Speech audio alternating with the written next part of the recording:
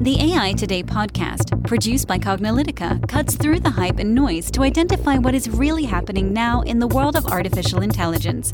Learn about emerging AI trends, technologies, and use cases from Cognilytica analysts and guest experts.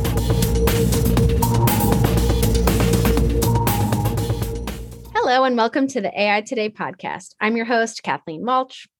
And I'm your host, Ronald Schmelzer. And we are thrilled to have you, our great listeners here on the AI Today podcast. We're going now strong into our fifth year here now. Celebrated our fifth anniversary back in September, actually, of 2021. So we're actually halfway into our fifth season now. And we really love listening to you, our listeners. We've had, our audience is growing at a phenomenal rate. We were just promoted. Now we're in the top 3 of all podcasts on the subject of AI, top 2 actually. But we know in order to stay in that position, we know we need to keep our listeners happy. If you're listening to the AI Today podcast for the first time, we spend our time understanding what is happening with AI today and learning from people who are in the industry, experts, practitioners, who are actually trying to put AI projects into place and hearing about their successes, their challenges, and everything in between. And of course, also we spend a lot of our time on basic education. We've heard from many of you, just understanding what the various concepts are around AI and machine learning, different aspects of the market. And we've had some great series we've done in the past. So if you haven't listened to our AI failure series, talking about all the ways that AI projects fail, we encourage you to do so. We also have talked a lot about AI from our education. We have a training and certification on CPMAI called the Cognitive Project Management for AI methodology. And we've shared a lot of those insights from our training and education. And you will definitely be hearing more about that. So definitely make sure you're subscribed. But we have a great guest for you on our podcast today. And I'm thrilled to introduce and bring here into our AI Today podcast, Vignesh Shetty, who is the Senior Vice President and General Manager at Edison AI and Platform at GE Healthcare Digital. Thank you, Vignesh. Thank you so much for joining us on AI Today. Thanks for having me, Kathleen and Ron. Yeah, we're so excited for this podcast interview with you today. We'd like to start by having you introduce yourself to our listeners and tell them a little bit about your background and now your current role at GE Healthcare. Sure. So I lead the product and engineering for the Edison AI and Digital Health platform at GE Healthcare. And what that really does is it focuses on enabling both AI as well as non-AI based applications that drive various clinical and operational outcomes. And prior to this, I spent about 16 years at Cisco in various roles, including co-leading the development of both novel hardware and software, which obviously includes AI, enterprise and service provider grade platforms. So effectively, think of it as over 20 years of both successes and misses. So knowing what to do and what not to do as you embed AI and build out a software platform. Yes, so that's fantastic that I know you've been doing a lot of work, and some of our listeners may have actually joined us on an earlier event. We had Vignesh join us at our Machine Learning Lifecycle conference that we did at the beginning of 2021. And it feels even longer than that, but a little over a year ago, we had that fantastic event. You were on a panel and shared some really fantastic insights. Well, definitely one of the things I know our audience is interested in hearing about is what are some of the unique opportunities and challenges of adopting artificial intelligence in heavily regulated industries such as healthcare? That's a great question, Ron. The way I see it, this is both an opportunity and a challenge today, is the inefficiencies in healthcare lead to about $1 trillion of annual financial waste just in the US alone. And from a lot of the healthcare execs, the C-suite, even the chair of radiology or oncology, they report costs as well as transparency as their number one concern. And they are clearly looking for new solutions to help solve these challenges. And the way they see it, and I would agree, is that AI can help them both save costs, improve patient experience, increase patient volumes, which obviously matters, but most importantly, increase access to care. And even the clinicians, they benefit from a lot of these AI-based new technologies through the use of intuitive workflows, maybe even improving diagnostic confidence, and less rework which allows them to spend more time with patients. Think about what happens today, for example. In heavily regulated industries like ours, clinicians rely on heuristics and habit formation to minimize mistakes. And so what they do is they really construct workflows which are unique to them. And for a lot of these physicians, the main hurdle to AI adoption is really getting experience with the technology itself while minimizing risk and minimizing distraction. And they want to make sure that it does not interfere with those clinical routines that they've established over years. And the opportunity for AI is to make sure that we come out with thoughtful and targeted AI applications that are based on longitudinal patient data, because that's how you build trust. And trust leads to greater adoption, which is what will lead to AI unleashing its true potential. Right? The second reason I can think of, which is why I'm super optimistic, is if you apply a simple heuristic to test if AI is just a fad or is it a paradigm shift, is to run the small test. Right? Like, for example, in my view, AI is still in its infancy, but it's used a lot by a small number of people today. And that's actually good news. Folks like annotators, like radiologists, like tech. I would have been a little more concerned if it was used a little by a lot of people, because then it's likely to be something that has a sharp edge, but doesn't necessarily sustain. What this does, though, this particular adoption curve, is it allows for the next evolution of the opportunity space for applying technologies like AI.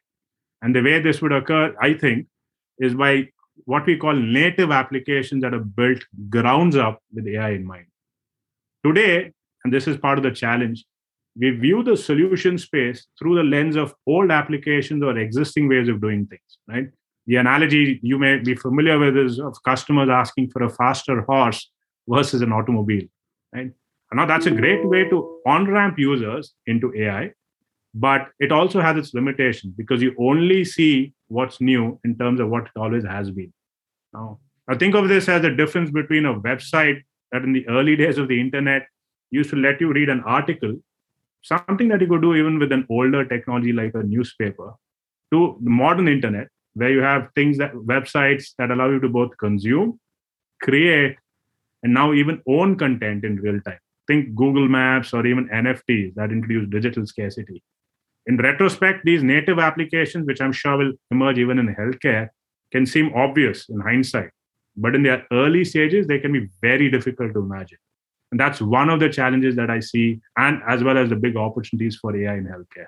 Right?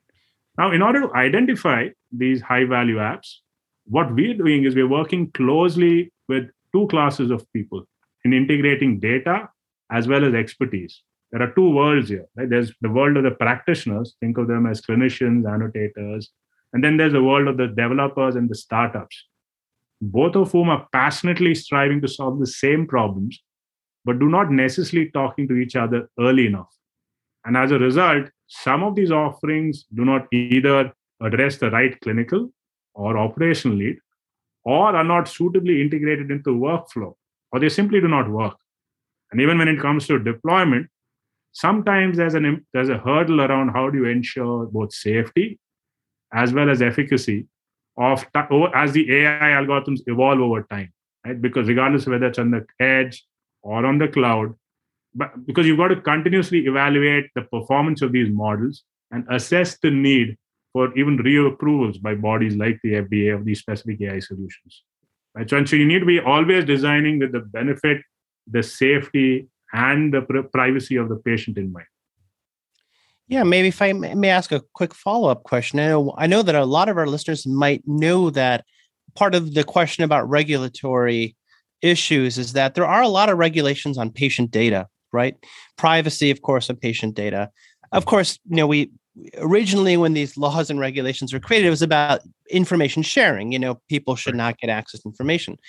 But of course, in the systems that we're talking about, both artificial intelligence, machine learning, even advanced analytics applications, which may or may not necessarily be machine learning based, we have to make use of this data. Or like we're trying to train systems for image recognition on things like medical imaging.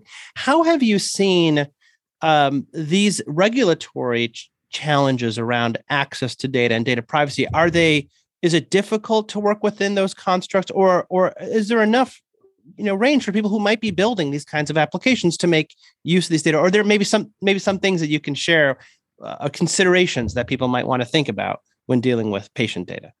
Yeah, and I think that's a great question again. And in some ways, I would tie that to not just data privacy, but even the varying levels of data quality. So the fidelity of data varies and the mileage varies by application. So part of what I know a lot of us are doing to mitigate some of those concerns you highlighted is a few things, right? One, we increasingly leverage synthetic data where appropriate, especially when it comes to AI model training, that both for analytic applications, both clinical, operational focus apps.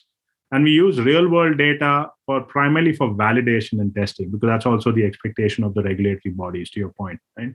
The other thing that we do, and I'm sure other firms do the same, is we try and internalize what we call as our GE Healthcare AI principles that are enshrined as we onboard new hires, new data scientists, and make sure it's sort of built and baked into how they work day in and day out.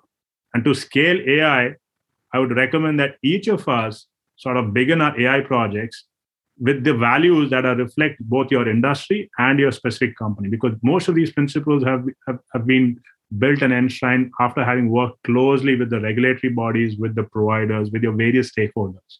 And that's another key thing that I believe is work that will definitely help mitigate concerns around data privacy, data sovereignty, as well as overall greater adoption of high quality AI applications.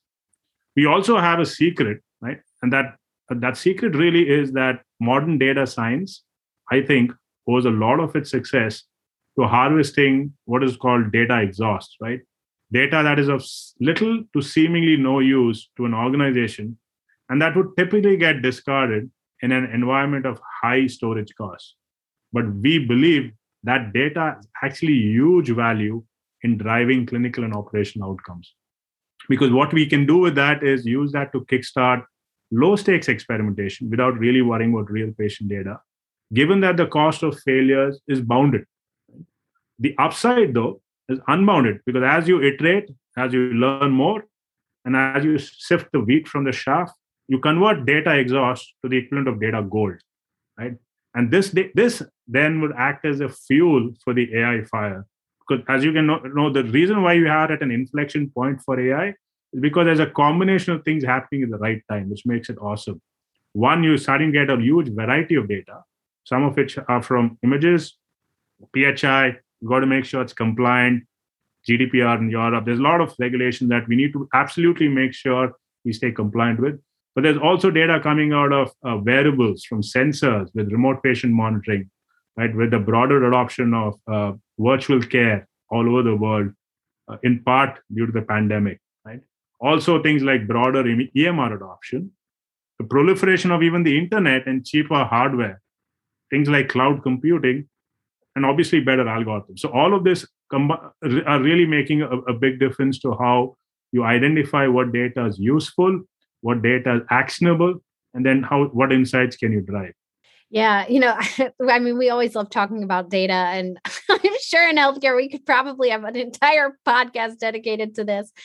I know you'd also talked about synthetic data, and we did actually have a podcast fairly recently for our listeners, podcast number 241, about synthetic data. So I encourage you to check that out if you're interested in learning more about that topic.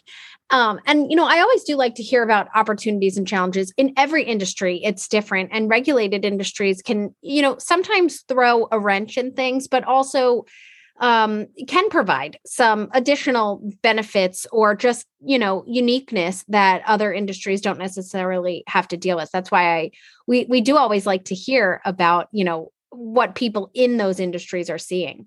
As it relates to GE Healthcare specifically, how are you applying AI and machine learning in different application areas? Great question, Kathleen. So the way I would say it is, at a macro level, we at GE Healthcare are trying to meet the primary personas that we engage with, the clinicians, where they are, and we are trying to empower, not overwhelm them with AI, because that's been clear and resounding feedback we've received. And one of the ways to do that, and I sort of touched upon it earlier, is to understand where they are today, understand their existing workflows, their habits, and try and make sure AI is as invisible as possible and supplements does not replace the need for human interaction and the need for unlearning and relearning workflows. Several examples of how we do that today. We have what we call as the Edison Open AI Orchestrator, which what it really does at its very essence is it simplifies the selection, the deployment, and the adoption of multi-vendor AI, not just AI built by GE, but really this broad and vibrant AI ecosystem of startups that are willing to partner and solve real customer problems. Right? So that's something that, and this would occur both in a departmental as well as a healthcare enterprise setting to enable and automate workflows at scale. We also have things like the critical care suite, which what it does is it analyzes X-ray images automatically for critical findings. Think of it as a collapsed lung, pneumothorax.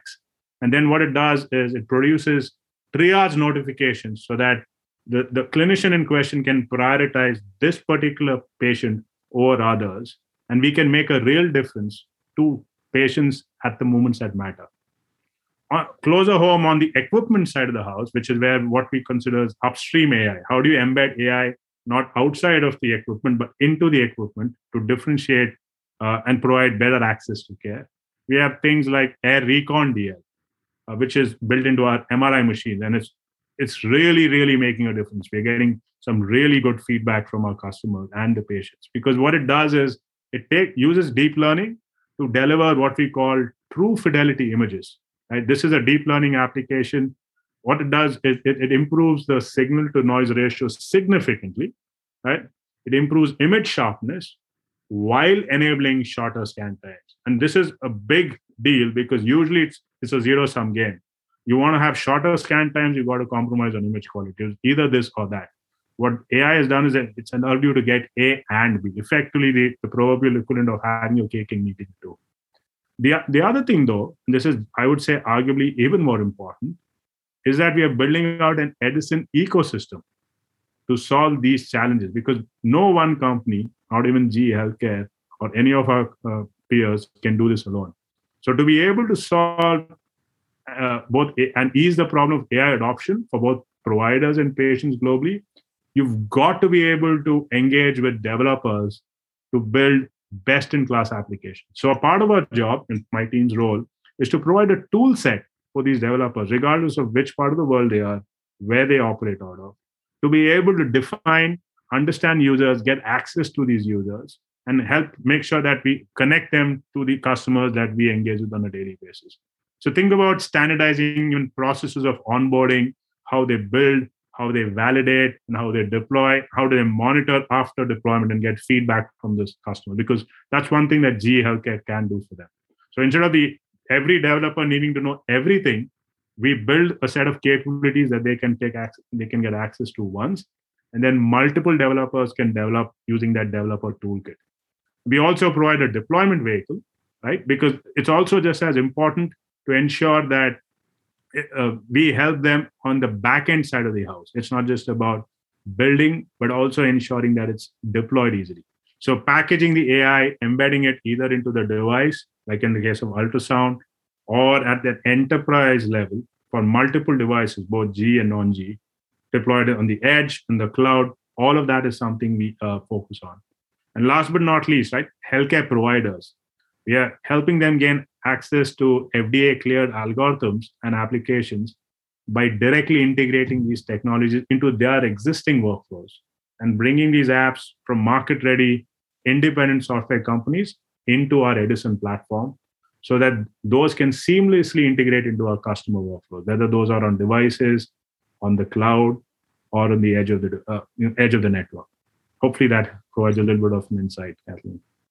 Yeah, that really did. And actually got us thinking about a lot of things here, because these are some real patient care, applications here. These aren't, we've seen a lot of applications, but sometimes people like to say, well, I'm going to test AI in a proof of concept or some application that we're not actually going to, it's just for testing, right? But these things they're in production, right? I mean, these are things that you're actually starting to see in points of care. I mean, these are out there in the market right now, right? It absolutely is. We work with both market-ready vendors, and especially because if you were to segment our customers, there's folks who have well-defined outcomes that they really want to hit now, and then you've got customers who want to co-create with us, right? Who want to potentially co-develop, and so we target both ends of the spectrum using the platform. And to your point, Ron, depending on who you're talking to, it's very important to understand what their key expectations are. And it sort of ties back to your earlier question, because a lot of these healthcare providers, as well as the AI companies that we engage with, are coming together to put in place robust data governance. Because when it's in production, it's a different ball game. It's not the same thing as early stage, quick and dirty prototyping. Right. You've got to have robust data governance. You've got to have interoperability, because it's going to be multi-vendor. It's not going to be all GE or Siemens or Philips or pick your favorite vendor. It's going to be a mix, right? You've got to be able to interoperate, have common data formats, even ensure data security, and bring clarity to consent over data sharing. Because when going back to the AI principles we pride ourselves on, is we take our job of being a trusted steward of both data and insights very seriously. You've got to have clear guidelines on the required level of anonymization, for instance, right? And even the AI research, the other end of the spectrum that I touched upon, needs to heavily emphasize explainable, even causal or ethical AI, because that's going to be a key driver for adoption. Our focus collectively has to be on being as transparent as possible, on delivering robust and even reproducible results, as well as guarding against either creating or reinforcing any bias, because those would be the death knell for AI adoption, in my view. Yeah, it's fantastic. I think a lot of our listeners would love to achieve a lot of the outcomes that you're achieving. And actually, carrying on with that question, because you were talking a little about data governance, actually brings us into our fourth question for you, anyways, which has to do with data quality. Because if you're putting these, in some cases, very much life, critical to life systems or impacting people's patient care or the quality of care, data matters, right? The quality of data matters. And you mentioned that a little bit earlier when we were asking about access to data. So how are you going about dealing with data at different levels of quality and just ensuring that there's some sort of consistency in sort of that whole data pipeline? Yeah, so I think it's effectively so just to summarize what I probably said earlier, we do a few things. First, we try and the use of synthetic data helps actually ensuring consistency and reproducibility of the experiments we carried out, where it's possible, especially for training. That's something that we've also been actively engaging with bodies across the world on what's the appropriate use of synthetic data in a healthcare setting. Where is it appropriate to use? Clearly, it's not a good place for validation, but for training, there's some fertile ground there. So a lot of our tool sets that we're building and our data scientists is focusing on making sure that you use synthetic data where appropriate, because that drives consistency in training, reproducibility, and even traceability of outputs. The other thing that I touched upon is having an active community, both with other AI companies, folks that build these algorithms, as well as providers, our customers, right, and patients, and putting together both interoperability standards, because and then data format standards. Because the part of the reason we have varying levels of data quality is, I believe as an industry, we've got work to do to be more prescriptive on what good looks like depending on the use case in question.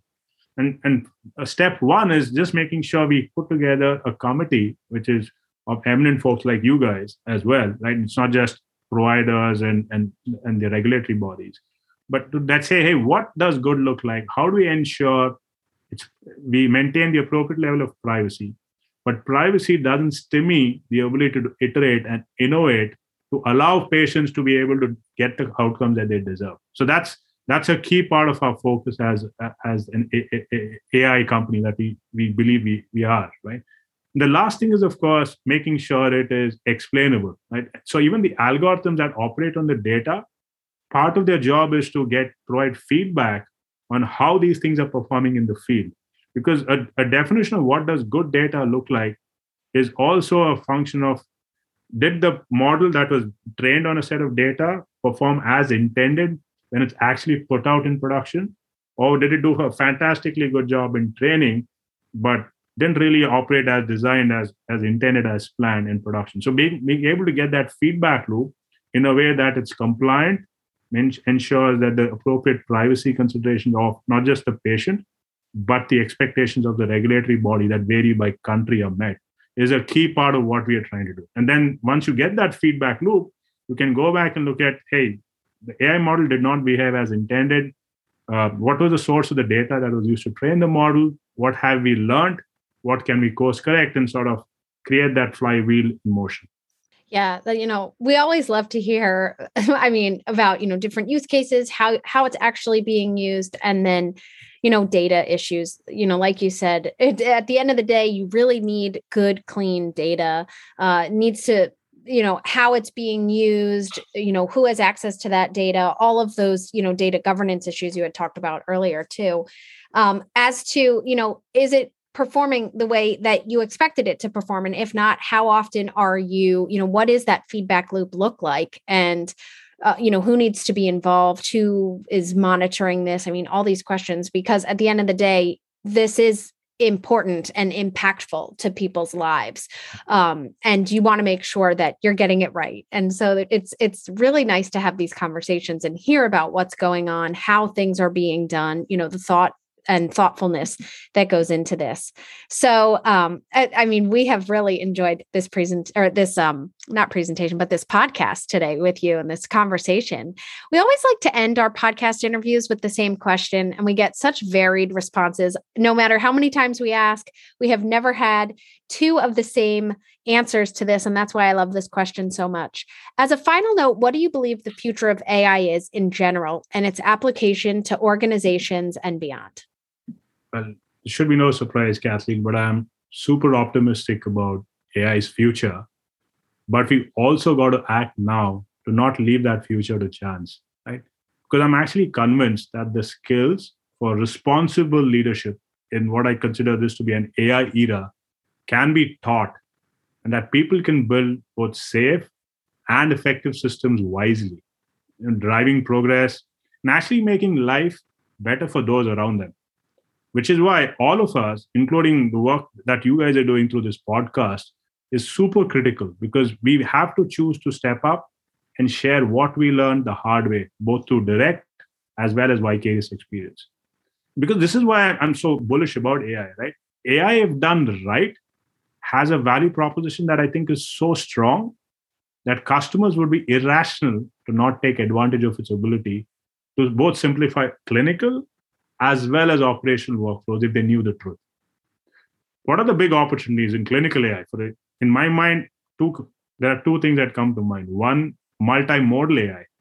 As I mentioned earlier, the ability now to aggregate data from not just imaging, CT scans or MRI scans or X-ray scans, but also combine that with genetic or genomic information, pathology information, our labs, clinical trials, and even social determinants of health, our wearables, really increases the possibilities and the art of the possible. I think this will have far greater value in prescribing not even therapies and predicting patient outcomes that are highly personalized, because each of us is different. The second application area, which is operational AI, how do you allow our providers to do more things, give access to more patients, access to care at less cost, actually gets less spotlight than the clinical AI. Almost all the focus today is on clinical AI. But a lot of folks we talk to, doctors, both in the US and radiologists and others in the world, believe that operational AI in many scenarios may likely have far greater impact on healthcare than clinical AI. So that's something that I think is potentially controversial, but worth spending time on. Now, for years, we've been also talking about the possibilities of AI in healthcare, often with the assumption that these breakthroughs will come from big tech. But we increasingly think, thanks to our engagement on the ecosystem side, that the major innovators are likely to actually be small to medium-sized companies with deep domain expertise, right? Working closest to the action with the persona that will actually consume what they build, and then partnering with incumbents who have years of expertise in this domain, as well as relationships with the customers. And what this is now possible because of cloud, the transformation of the cloud, the acceleration of virtual care, and a vibrant AI ecosystem that's enabled by a platform, right? So now as we put together our collection of voices, to train these new breed of leaders that are skilled in what I think is called decision intelligence. We hope to help new generations build AI more thoughtfully and unlock the better side of technology. The same side that takes us to the stars, helps us conserve resources, and connects us to loved ones halfway across the world. Technology, I really think, can be wonderful if we let it blossom with appropriate guardrails. And I strongly believe we will. All right. Well, thank you so much for that answer. I always, like I said, love to hear everybody's answers. They're all unique and really get to, bring your own perspective to things with what you see in both your personal and private life. So thank you so much for joining us on this podcast today. Yeah. And go ahead, Vignesh. I'm sorry. Thanks. Thank you. And thanks for all the fantastic work you folks are doing, educating all of us using this medium. I'm a big fan, and all the best. Yeah.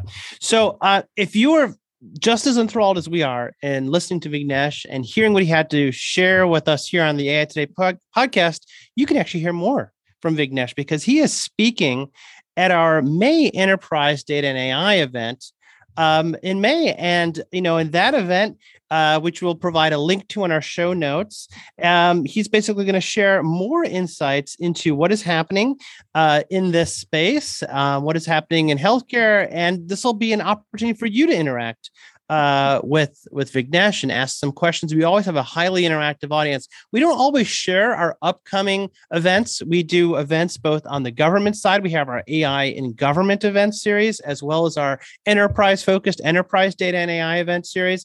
But our listeners, these are free events to attend. And if you like some of the speakers, sometimes we share what our speakers are sharing after the events are happening. But now we're going to share it with you before the events have even started. So you can just go to events.cognilytica.com. That's events, events.cognilytica.com. Click on the sidebar for Data for AI. You will see the event coming up. If you're listening to this podcast before May, you will basically see this event coming up very soon here. I'm actually just getting some of the details and the exact timing of that event. Maybe Kathleen might have that. But it's going to be May 5th. So it's the first Thursday of the month in May. So it'll be May 5th from 11:30 to 1 p.m. Eastern time. We always love our audience interaction. If any of our listeners have attended, you know that about half of the time is for the presentation. And then about half of the time is for Q&A from the audience because we have a very engaged audience. And, I really do enjoy, if you've listened to this podcast, please, listen to this beforehand and then listen to the presentation. And then we can dig a little bit deeper into what was discussed. That's why the Q&A is always so wonderful. While the podcast is great because we're asking the questions we want to ask, I always love to hear the audience Q&A because it's questions that you want to ask and have, additional insights from some of the additional content that's presented in the event, which I know is also nice too, because sometimes it's visual content where podcasts are just audio content. So we can dig a little bit deeper into some of those visuals as well. But like Ron said, it's May 5th, Thursday, May 5th from 11:30 to 1 p.m. Eastern time. Definitely pre-register. It's free to attend. All you have to do is just click on the link. You can register and you can also watch it on replay as well. So in case you're, listening to this after the podcast, after the, event has happened, you absolutely can watch it on replay. So we're looking forward to that. Hopefully this was a little preview of what we're going to discuss and some of the topics we'll dig into. So on that note, thank you so much for listening. And again, a big thank you to our fantastic guest, Vignesh. Thank you.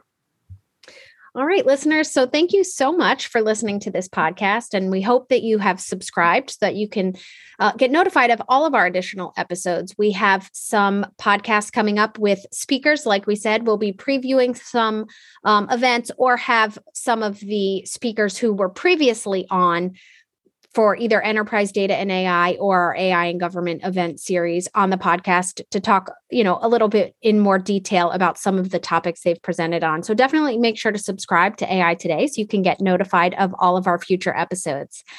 And also, if you like this, please make sure to rate us on iTunes, Google, Spotify, or your favorite podcast platform. We always like to listen to feedback from our listeners and, hear what you like, hear what you'd like us to continue to dig deeper on. So please do make sure to rate us on iTunes or your favorite podcast platform. I'll make sure to link to some of the things we discussed in the show notes, including a link to our May Enterprise Data and AI event, our podcast on synthetic data, and also our cognitive project management for AI, our CPM AI methodology and certification. That Ron had brought that up early in the podcast. So thanks so much for listening, and we'll catch you at the next episode. And that's a wrap for today. To download this episode, find additional episodes and transcripts, subscribe to our newsletter, and more, please visit our website at cognilytica.com. Join the discussion in between podcasts on the AI Today Facebook group, and make sure to join the Cognilytica Facebook page for updates on this and future podcasts. Also, subscribe to our podcast in iTunes, Google Play, and elsewhere to get notified of future episodes.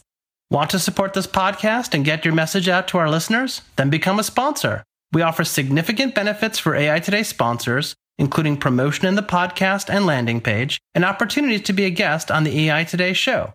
For more information on sponsorship, visit the Cognilytica website and click on the podcast link. This sound recording and its contents is copyright by Cognilytica, all rights reserved. Music by Matsu Gravas.